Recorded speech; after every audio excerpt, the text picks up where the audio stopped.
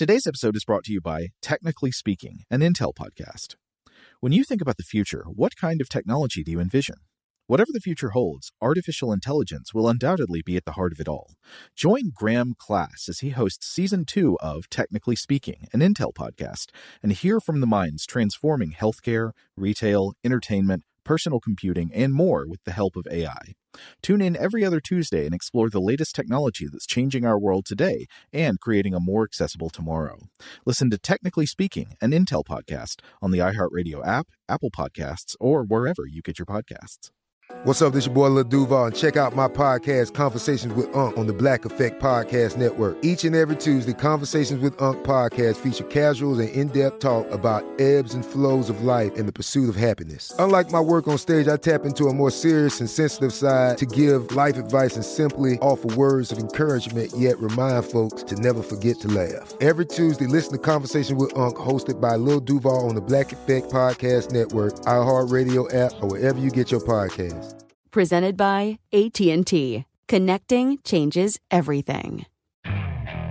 Okay, picture this. It's Friday afternoon when a thought hits you. I can spend another weekend doing the same old whatever, or I can hop into my all-new Hyundai Santa Fe and hit the road.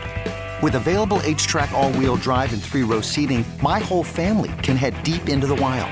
Conquer the weekend in the all-new Hyundai Santa Fe. Visit HyundaiUSA.com or call 562-314-4603 for more details. Hyundai, there's joy in every journey.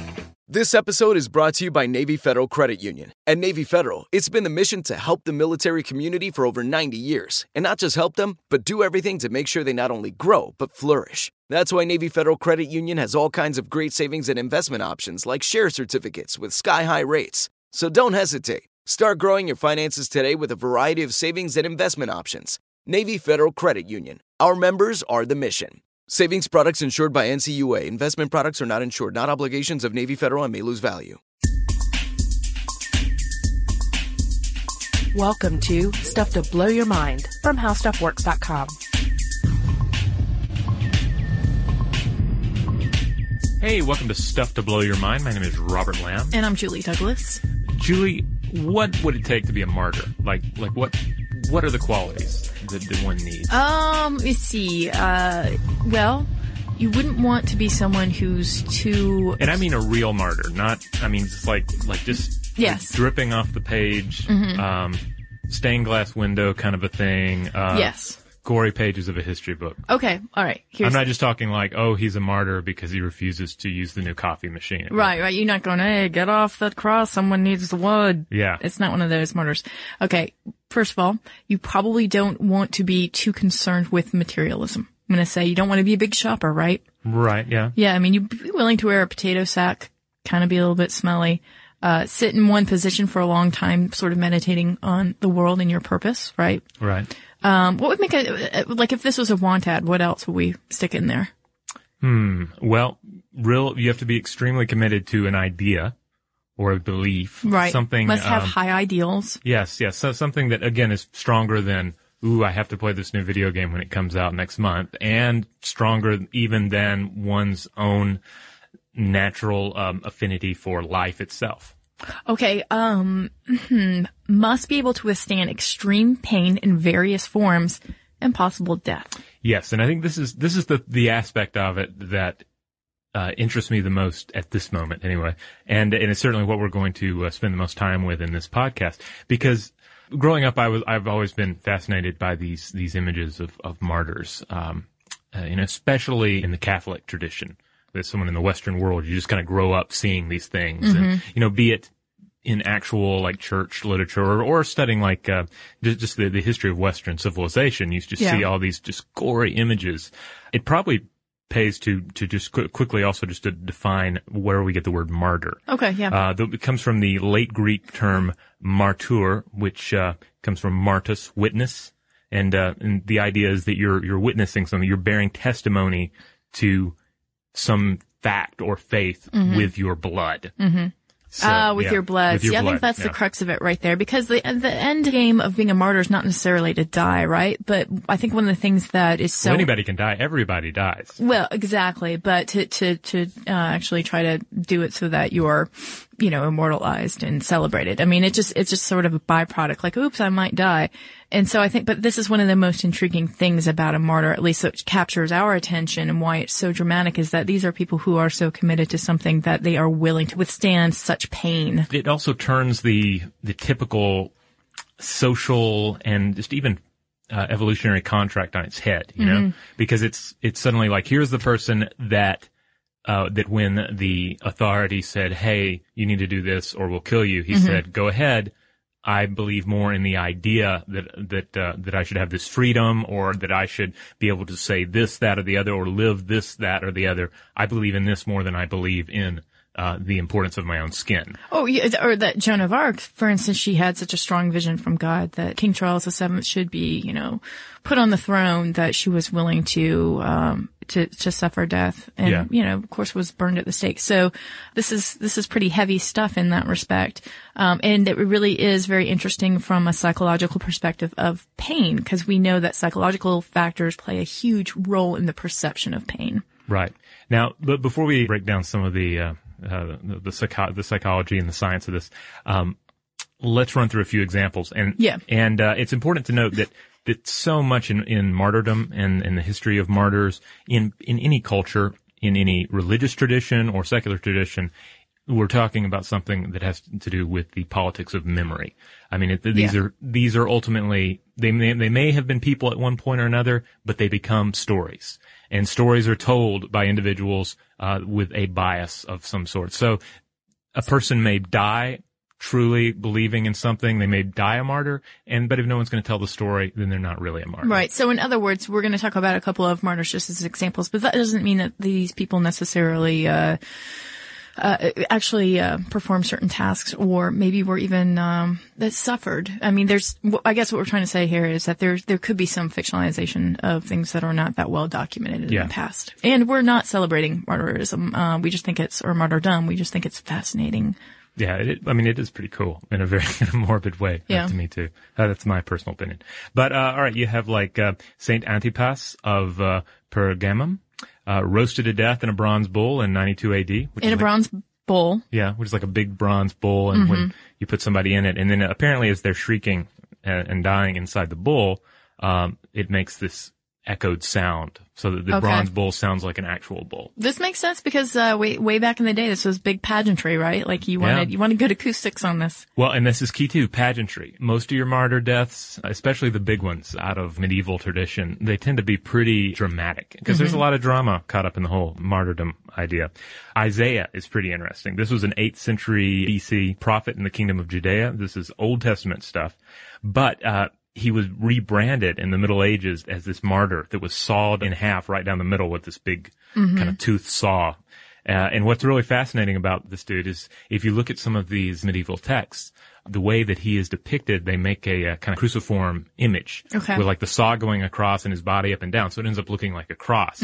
So he's rebranded as this Christian saint, which is interesting and tells us a lot about the idea of martyrdom, again, as politics of memory and storytelling. Right, you think that there was that marketing existed way back then, but yeah, apparently. Right, and then another couple of examples another example from the medieval tradition, especially would be Saint Bartholomew. This guy is said to have been martyred in Armenia. And accounts vary on exactly what was done. In one, he was beheaded, and then others, he's crucified upside down. But the most popular tradition holds that he was flayed alive, that he was skinned. Ouchie wawa. Yeah. So in various works of art, and in one really stunning statue that was made in 1562, you see him depicted as this skinless man, like something out of Hellraiser, or that Robbie Williams video that I sent you the other day where he's stripping and then he strips off his skin and he's dancing around. I was so unprepared for that. I was lulled into submission there. What do you think was going to happen? Because he was already down to his underwears, right? And I guess it was just like the beat and then, hey, DJ. I just didn't think it was going to be like, okay, he's going to self-flay himself. Yeah. So he tends to be depicted like that with a flaying knife in one hand and his own skin thrown over his shoulder. This is Bartholomew, not Robbie Williams. St. Bart, yep. Yeah. And he tends to have this look on his face, especially in that statue. It's like a serene look, like, hey, this doesn't hurt. Yeah. So I skinned myself. Big deal. It's just a flesh wound. Yeah, which again comes down to that whole, like, the idea of the martyr as turning the typical rules of pain and suffering on their head. Mm-hmm. You see accounts among various Native American peoples where there's a certain amount of torture that ends up playing into some of these tribal groups, and it becomes part of this culture. And so you have these stories of individuals who were captured, individuals from rival groups. Mm-hmm. And when they were tortured, they didn't cry out or they didn't say anything, and in doing so shamed their tormentors. And we'll talk a little bit about that too, like how we actually have some cases of this that are documented. Right. But let's just talk about a couple of modern martyr examples of what some people think of as martyrs. Yes, one in particular, especially, would be Thich Quang Duc, mm-hmm. the Vietnamese Buddhist monk who burned himself to death on a busy Saigon intersection on June 11th, 1963. Everyone has probably seen an image of this before because it's one of the most iconic images of the 20th century. Mm-hmm. Malcolm Brown won a Pulitzer Prize for the photo, and it's, this black and white stark image of this figure seated in mm-hmm. Like a meditative position, legs folded, and just engulfed in flames. Right. And reports, eyewitnesses say that he never screamed. There was some flinching, of course, but that's, of course, going to happen with your muscles. Mm-hmm. And your skin reacting to that. But, he practiced a very severe ascetic lifestyle, and he, had of course, an extreme meditation practice. It was considered a bodhisattva. I know I'm saying that wrong. But at the time of his death, and that essentially that he was enlightened. So, again, here's an example of withstanding extreme pain. Right. And that one's more interesting than it is a more contemporary example. Because again, it often, you can imagine like somebody dying horribly for a cause, and then the people who carry that cause, of course, they're going to say, "Oh, but he or she was bigger than the pain because the cause is that important." This is one of the themes that's explored in Umberto Eco's "The Name of the Rose" that I've always found really interesting. There's a martyred heretic that is not a character in the book, but is referred to a lot. This Fra del Sino, who is into like a 13th century poverty heretic, believed that the church should be poor, that everyone should be poor, and should renounce all material possessions. Mm-hmm. And so the young character in the book encounters one telling of the tale in which he rises above the pain mm-hmm. and is serene through all these savage things that are done to him. And then in another account, that is supposedly the true account, we learn that the individual died just a really horrible death and responded in the typical way one might. Mm-hmm. So, but we have one more modern martyr to mention, right? Yeah, Mahatma Gandhi. Now, some people might say, well, I don't know that I consider Mahatma Gandhi a true martyr, while other people say, actually, this is a really good example of a martyr because this is someone who campaigned for home rule in India and helped to defeat colonialism, and did that as in a similar way that you had talked about, which was kind of shaming the government mm-hmm. and doing that through hunger strikes. He was in prison several times, and he was whittled down to the bone. I mean, we're not talking like he just denied himself a piece of cheesecake. I mean, this is another form of pain to endure. Right. And you'll actually see, this is really interesting. They've seen studies before that people who are anorexic actually have, less susceptibility to pain, because you do sort of get in this mindset where you're denying your body, and you're living in this kind of extreme situation. But it's interesting to look at Mahatma Gandhi, and although he did die, and he was actually murdered by a fellow Hindu mm-hmm. who was disappointed that Gandhi could not stop the partitioning between Pakistan and India. Essentially what we're talking about here is Hindus versus Muslims, right? He was martyred in a certain way. I guess some people could perceive that because of his commitment to sort of saying an ecumenical, way of embracing all cultures and all religions. So again, another example, okay. He wasn't, we're not talking about skin flaying here.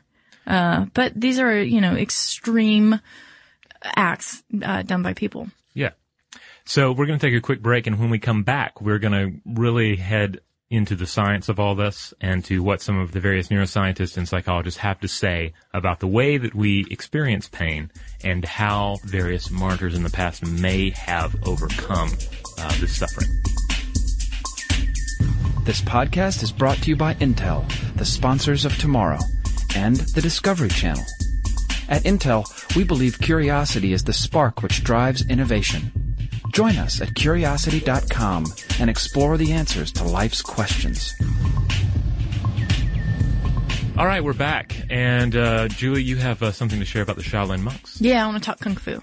Like, we're talking real Shaolin monks, not the film Shaolin monks. No, okay. We're talking the real the ones that inspire martial arts movies, really. Okay. Shaolin monks, they're a sect of Mahayana Buddhism monks, and they're concerned with meditation and martial arts. And just a couple of facts to throw out there to give you some context about this. Kung Fu has been practiced in China since 200 BC, and it was always thought of as a practice of devotion. Okay. So that's really important here. And the leading Shaolin Kung Fu school was actually established 1,500 years ago, believe it or not. But these guys develop extraordinary physical skills through training over many, many years. And the basis of this is pain control or pain management. And they really acclimate themselves to be able to withstand this kind of pain. And some of it's through meditation. But a lot of it is actually through the Kung Fu. I mean, we are talking about, and this is going to sound kind of silly, almost like Chinese water torture in some respects, but, punching a huge vat of beans for hours and hours because they know that the hands are so sensitive. The idea is to desensitize the nerves in your hands. So it's about you feel enough pain that it desensitizes the nerves. In the same, in a similar way that, say, if one abuses a substance, you end up sort of frying the pathways. Yeah, but it's still pretty much like, mind over matter. There's a 1934 book by Jin Jing Zhang entitled Training Methods of the 72 Arts of the Shaolin, and it documents a range of skills that can be acquired, such as causing internal damage to an opponent using a one-fingered punch. Oh, the Buddha finger. The Buddha finger, yes. Being able to perform handstands on 2 fingers and being able to break solid objects with the heel of the palm. But they also, just for fun, they'll just take, a stack of, 5 bricks on their head and someone will, karate chop them on their heads. For fun? For fun. I don't know that sounds very Buddhist that they're doing it for fun. I say that for fun because, I was looking at some great video of them and essentially these are a bunch of 10-year-old kids. And some of them start younger. And, at the age of 10, they're getting up at 4:00 in the morning and they're running up this hill in 20 minutes, actually a mountain that takes about an hour and a half for the average adult to scale. And then they're walking down hands and knees. Okay, this doesn't sound like fun, but still, I mean, this is, that age, you have tons of energy, right? Yeah. So walk up some mountains, break some bricks, and they're so much more well-behaved when they get back to the monastery. Exactly. But it is fascinating to see this because they also have a yoga tradition in this. So they're doing martial arts, they're doing these yoga moves, and they are so well-disciplined. And I mean, they're doing these for hours and hours, and these drills, these combat moves that they're essentially just imprinting in their brains and their bodies so that it becomes second nature. And one of the principles too is Qigong. I'm sure you've heard about this too. I believe it's a type of martial arts. And it's the idea that fire energy can actually emanate from your abdomen, and you can. This is like fire breath. Kind of, yeah, and that you can actually direct it to susceptible parts of your body or sensitive parts of your body, like your neck. So you could direct this energy to your neck, and then someone could punch the holiness out of your neck and you'd be completely fine. And they do this. Like these are the sort of tasks that they do for hours. It's pretty amazing. But I mean, it sort of makes sense because that they could be able to do this because of that practice, the repetitive nature and meditation. If you think about meditation, your heart slows, you're pumping less blood, the muscles relax. And when you relax the muscles, this is really key because it means less tension, and less tension means less pain. And I was just thinking about when we were doing some research on lightning strikes. And I remember we came across something about a guy who was in the thralls of a tornado.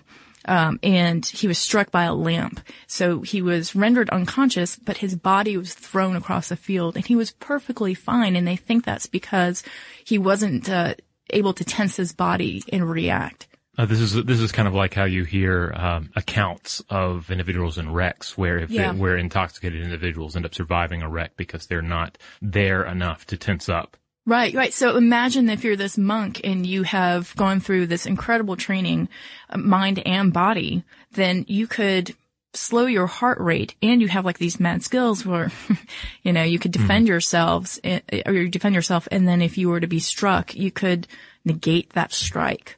You could negate that pain. Wow. Yeah. Dude. Well, speaking of meditation, I ran across some stuff here by American psychiatrist Robert Lifton, who did a lot of work looking at like Holocaust survivors and all.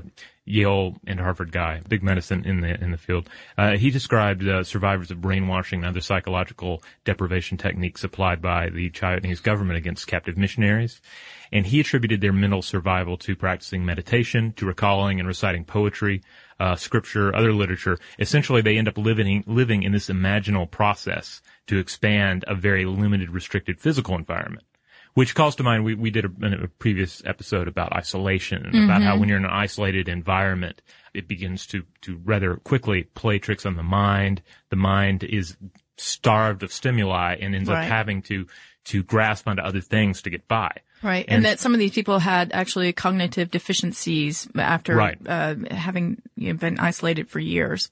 Yeah. And anyway, Lifton found that people who were able to, in these situations of isolation, and this is, isolation is a form of torment, we're able to reach out and just say, cling to this bit of scripture, cling to this prayer, cling to, like, create some imagined reality to make up for what's lacking in the physical environment.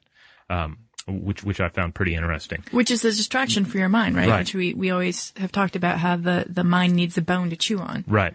And then, of course, there's self-hypnosis as well, which is an area that is less, hypnosis itself and exactly how it works is less understood than other aspects of pain management, for sure.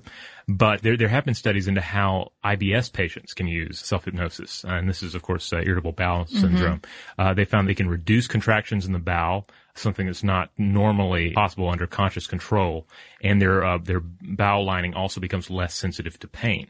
Okay. And I actually, when I was in college, I had an abnormal psychology professor. I mean, he was teaching abnormal psychology. Well, he was also a little abnormal, I guess. Right. But he mentioned he was really into the idea of self-hypnosis. And he said that he had worked with a former student who was having to go in and have this technique performed where they take the little camera and they stick it up the urethra into the bladder. Oh my. Yeah. And they were having to do it on a regular basis. And it was extremely painful for this guy. And they couldn't just put him under each time because it a bit much to go on such a regular basis to be knocked out for this procedure. So he would freak out with the pain and they would have to hold him down and stuff. And it was just an ugly situation for everybody concerned. So they taught he began learning self-hypnosis. And supposedly by the end of the training, he was able to calm himself enough that he only felt the tip of the camera poking through into his bladder towards the end of the insertion. Wow. Well, I was thinking about this too, even with the placebo effect. We've talked about this, that this promise sometimes that the pain will be alleviated will automatically make the endorphins in your body kick in and opiates kick in. So sometimes it really is mind over matter. This is from a Scientific American article, Daring to Die. They were actually talking about the psychology of suicide, but this is certainly related. It says, it is not enough to want to die. To intentionally end their own life, people need the will to carry out their plans. This resolve depends on factors such as fearlessness and being able to tolerate pain and to act impulsively. The latest research shows that such fearlessness can be conditioned. Those who gain experience with pain, whether from abuse by others or by their own hands, gradually improve their ability to tolerate discomfort. They also get used to the idea of harming themselves. Which kind of plays into this question that has come up before when we've talked about this. Is someone a masochist or a martyr? At what point? And another really interesting study came up. It's a 2009 study, and geneticist Mashi Sif of McGill University and his colleagues showed that childhood abuse appears to produce specific patterns of so-called epigenetic marks on the DNA of brain cells in people who later killed themselves. So it kind of, again, there's this relationship between pain and psychology in the body. Well, speaking of masochism, which you mentioned there, I did run across some stuff from Don Richard Rizzo, who wrote a book called Personality Types Using the Enneagram for Self-Discovery. And he wrote about the masochistic personality disorder as defined by the American Psychiatric Association. And there are various levels of it. But in one case, we're talking about an unhealthy level of masochistic personality disorder. They said that it can manifest as manipulative and self-serving, instilling guilt, putting others in debt, self-deceptive about one's own motives and behavior, domineering and coercive feelings, entitled to anything they want and others. And then they're having this like victim and martyr. Okay, so it complex. tips the scales of power in a relationship. Like, Right. I've suffered so greatly that therefore you should feel sorry for me and Yeah, and give me a candy bar now. Yeah, exactly. And then there's there's sort of the opposite, the idea of people that are immune to pain. Oh, yes. Okay, so I in watching one of the Stieg Larsson movies, This is the girl who kicked the hornet's nest, the girl who touched the cat on the belly, the girl who set her hair on fire. microwaved a sandwich in its wrapper. Yeah, all those. Yes. And I'm not gonna spoil any plots here, but that came up and I thought that was really fascinating. Huh. My dad was a dentist, and I remember him talking about having one patient that come in. He would regularly, if somebody comes in for a dental procedure, obviously you end up having to apply a topical anesthetic or even injecting something, doing something to deal with the pain. Pain management comes with the territory of dentistry. But he had, on one occasion in his, decades of experience, had one guy come in and they were preparing to do a fairly, painful procedure. I forget exactly what it was, but it was not just a cleaning by any stretch of the imagination. There was some actual, digging around involved. There was blood involved. Right. And my dad was like, all right, well, time to numb you up. And the guy was like, I'm good. And my dad was like, are you?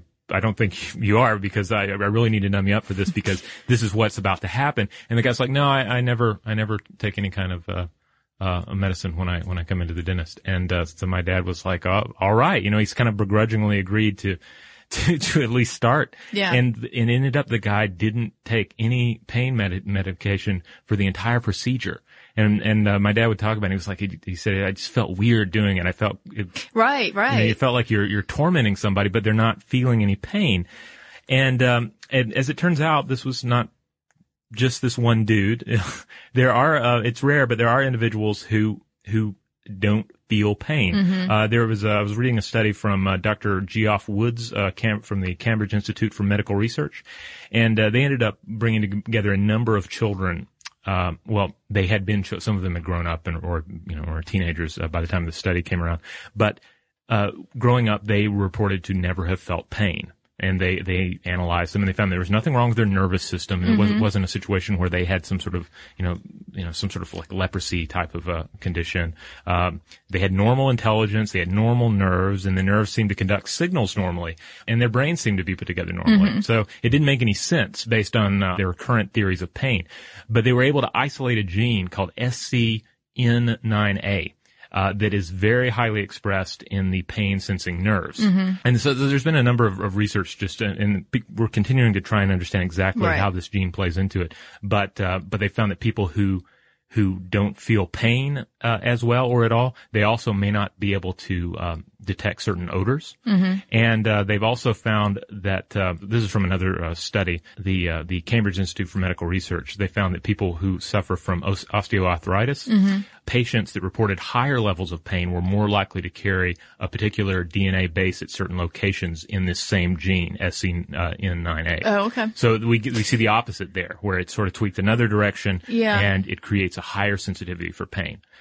So there's to boil it down to like the most basic, it's like there's a connection missing between that perception of pain and that nerve. Right. It's highly possible that some martyrs in the past may have just been in a particular situation genetically to where they did not feel pain as strongly or at all, which would certainly help you if you were, say, to be, boiled alive. That's just cheating. Well, I guess it is. But then believing in something strong enough to escape from your torments, that's kind of cheating too. That's the whole thing. Martyrs are cheating the system and sticking it to the man. So these days though, instead of like being I guess you can still obviously be a martyr in many different ways, but maybe you would just do like a sideshow act with like the Jim Rose circus or something. Yes, but then it's like you said, to be a martyr at the top of the podcast, to be a martyr, you can't be that concerned with material possessions. Yes. And if you're cashing in on your inability to feel pain, then you just clearly weren't set out for martyrdom, even if you have some very cool key skills there to implement. It's not your bag. Yeah. You mentioned endorphins earlier. Endorphins are, of course, this natural painkiller that's released in the brain. And there have been studies that have shown that practices such as prayer and meditation actually can help further release these endorphins and, in theory, the pain threshold. Yeah, and this was interesting. This is from the lab. Researchers at the University of Wisconsin-Milwaukee and UCLA have shown that rats don't respond to painful stimuli in the presence of a predator or when the rats are in an environment that provokes fear because, say, they had previously experienced a painful stimulus in it and the experience released opioids, again, natural painkillers, from their cells. So it's almost like it was hard-coded once they had the experience. And, you know, if it's a sense of danger could actually squelch pain in rats. But, you know, certainly you can take that information and apply it to humans and, you know, possibly the same sort of conditions could be met. And also there's something to be said, about this, when you feel the endorphins released, by pain, you can sort of feel like a rush. Say if you're getting a tattoo or something.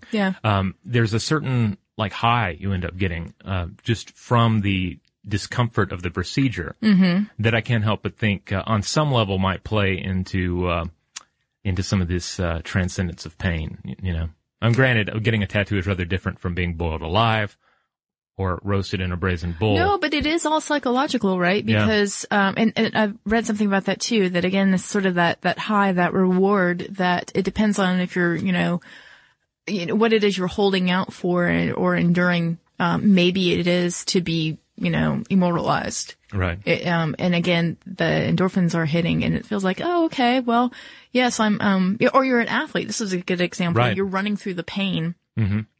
Because you're motivated to do it. You're motivated to win. Feel the burn, right? Yeah, feel the burn. And you're also getting a bit of a high. Yeah. So, it sort of depends on what's on the other side, I suppose. I've also heard some, athletes, sort of hobby athletes who have discussed how when they're pushing themselves really hard, they also feel like they're kind of punishing themselves. So I can see that also kind of playing into. So it's sort of like a transcendence in a weird way of their physicality, but maybe some sort of, I don't know, psychological, spiritual level. Yeah. It brings to mind this quick quote from Rumi, the 13th century Persian Muslim poet. He said, "Pain is an alchemy that renovates. Where is indifference when pain intercedes? Beware. Do not sigh coldly in your indifference. Seek pain, pain, pain." I love that because I always think of Rumi as being this incredibly romantic poet. Most of what you hear from Rumi is very romantic. Certainly not pain. Yeah. But it is interesting. I mean, we are so highly motivated by pain and it certainly helps us learn, right? I mean, so much of our experiences of becoming a human are all about avoiding pain. Yeah. And our actions are certainly derived from that motivation. Yeah, indeed. So now that we've wrapped up martyrs in pain, let's see what sort of non-painful stuff has come through the mail. Oh, you want me to pull from the non-painful listener mail pile? I didn't know we had a painful one. We do have a painful folder, yeah.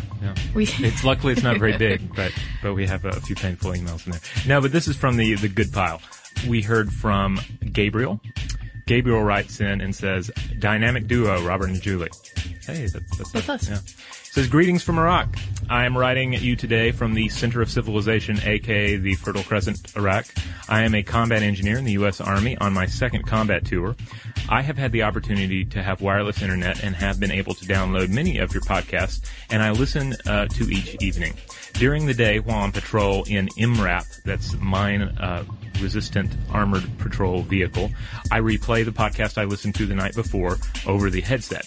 It is great for breaking up the monotony of looking for IEDs and talking about the usual Army-related stories. My soldiers have learned about many interesting things, including wasps and bees, brain wiping, and microdrones. They especially like the episode on nightmares killing people. After spending almost an entire year in the southern part of Iraq near the Iranian border, I have often wondered what made this region of the world such a good spot for the beginning of civilization. I read recently that this part of Iraq, the Fertile Crescent, has changed significantly since the days of Mesopotamia, and that its present environmental condition could not support the civilizations that existed existed long ago. Have you ever considered a podcast discussing this fact? In summary, on behalf of myself and my soldiers, I just wanted to extend our thanks to the both of you. Sitting in a convoy of vehicles with the same guys for almost 12 hours a day is kind of like taking a year-long road trip, but on the same roads. Almost like a Twilight Zone episode. In your own way, you're both doing great things for your country. Oh, man, that was really nice. That's a really nice Thanks, one. Gabriel. That's, wow, and what a description, too. I had never thought about that as like this sort of like road trip analogy. Yeah, indeed. Yeah. And I think that the Fertile Crescent is fascinating. That's definitely one that we're going to need to cover because, I mean, we can talk about that from so many different perspectives, archaeological, cultural, and so on. So thanks. Yeah, and by all means, thank you for your service to our country. Yeah, absolutely. All you guys, if you happen to be listening right now. So, if anyone would like to share anything with us, there are many ways to get in touch with us. We're on Facebook and we're on Twitter. We're Blow the Mind on both of those. And you can also drop us an email at blowthemind@howstuffworks.com.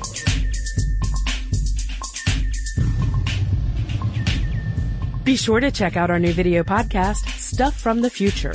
Join How Stuff Works staff as we explore the most promising and perplexing possibilities of tomorrow. Today's episode is brought to you by Visible. The future of wireless is here, and it's transparent. Switch to Visible, the wireless company that makes wireless visible. Get a one-line plan with unlimited 5G data powered by Verizon, just $25 a month, every month, taxes and fees included.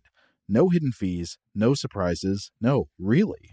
What are you waiting for? Get with the times and switch to Visible at Visible.com. Monthly rate on the Visible plan for data management practices and additional terms, visit Visible.com.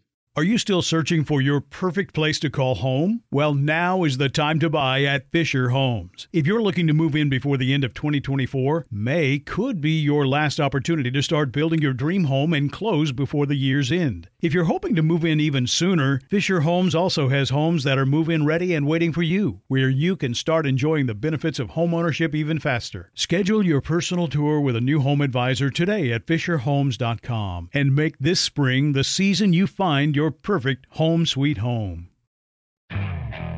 Okay, picture this. It's Friday afternoon when a thought hits you.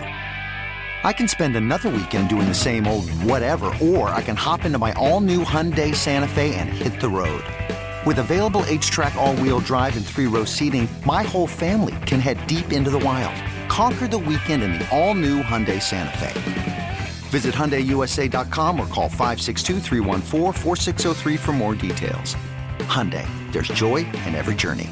Xfinity has free premium networks for everyone this month, no matter what kind of entertainment you love. Addicted to true crime? Catch killer cases and more spine-tingling shows on A&E Crime Central. Crave adventure? Explore Asian action movies on Hi-YAH. Searching for something extreme? Check out skating, snowboarding, and more on Fuel TV Plus, the global home of action sports. And find crowd-pleasing bops on iHeartRadio's Hit Nation playlist. There's new free shows and movies to love every week. Say free this week in your Xfinity voice remote.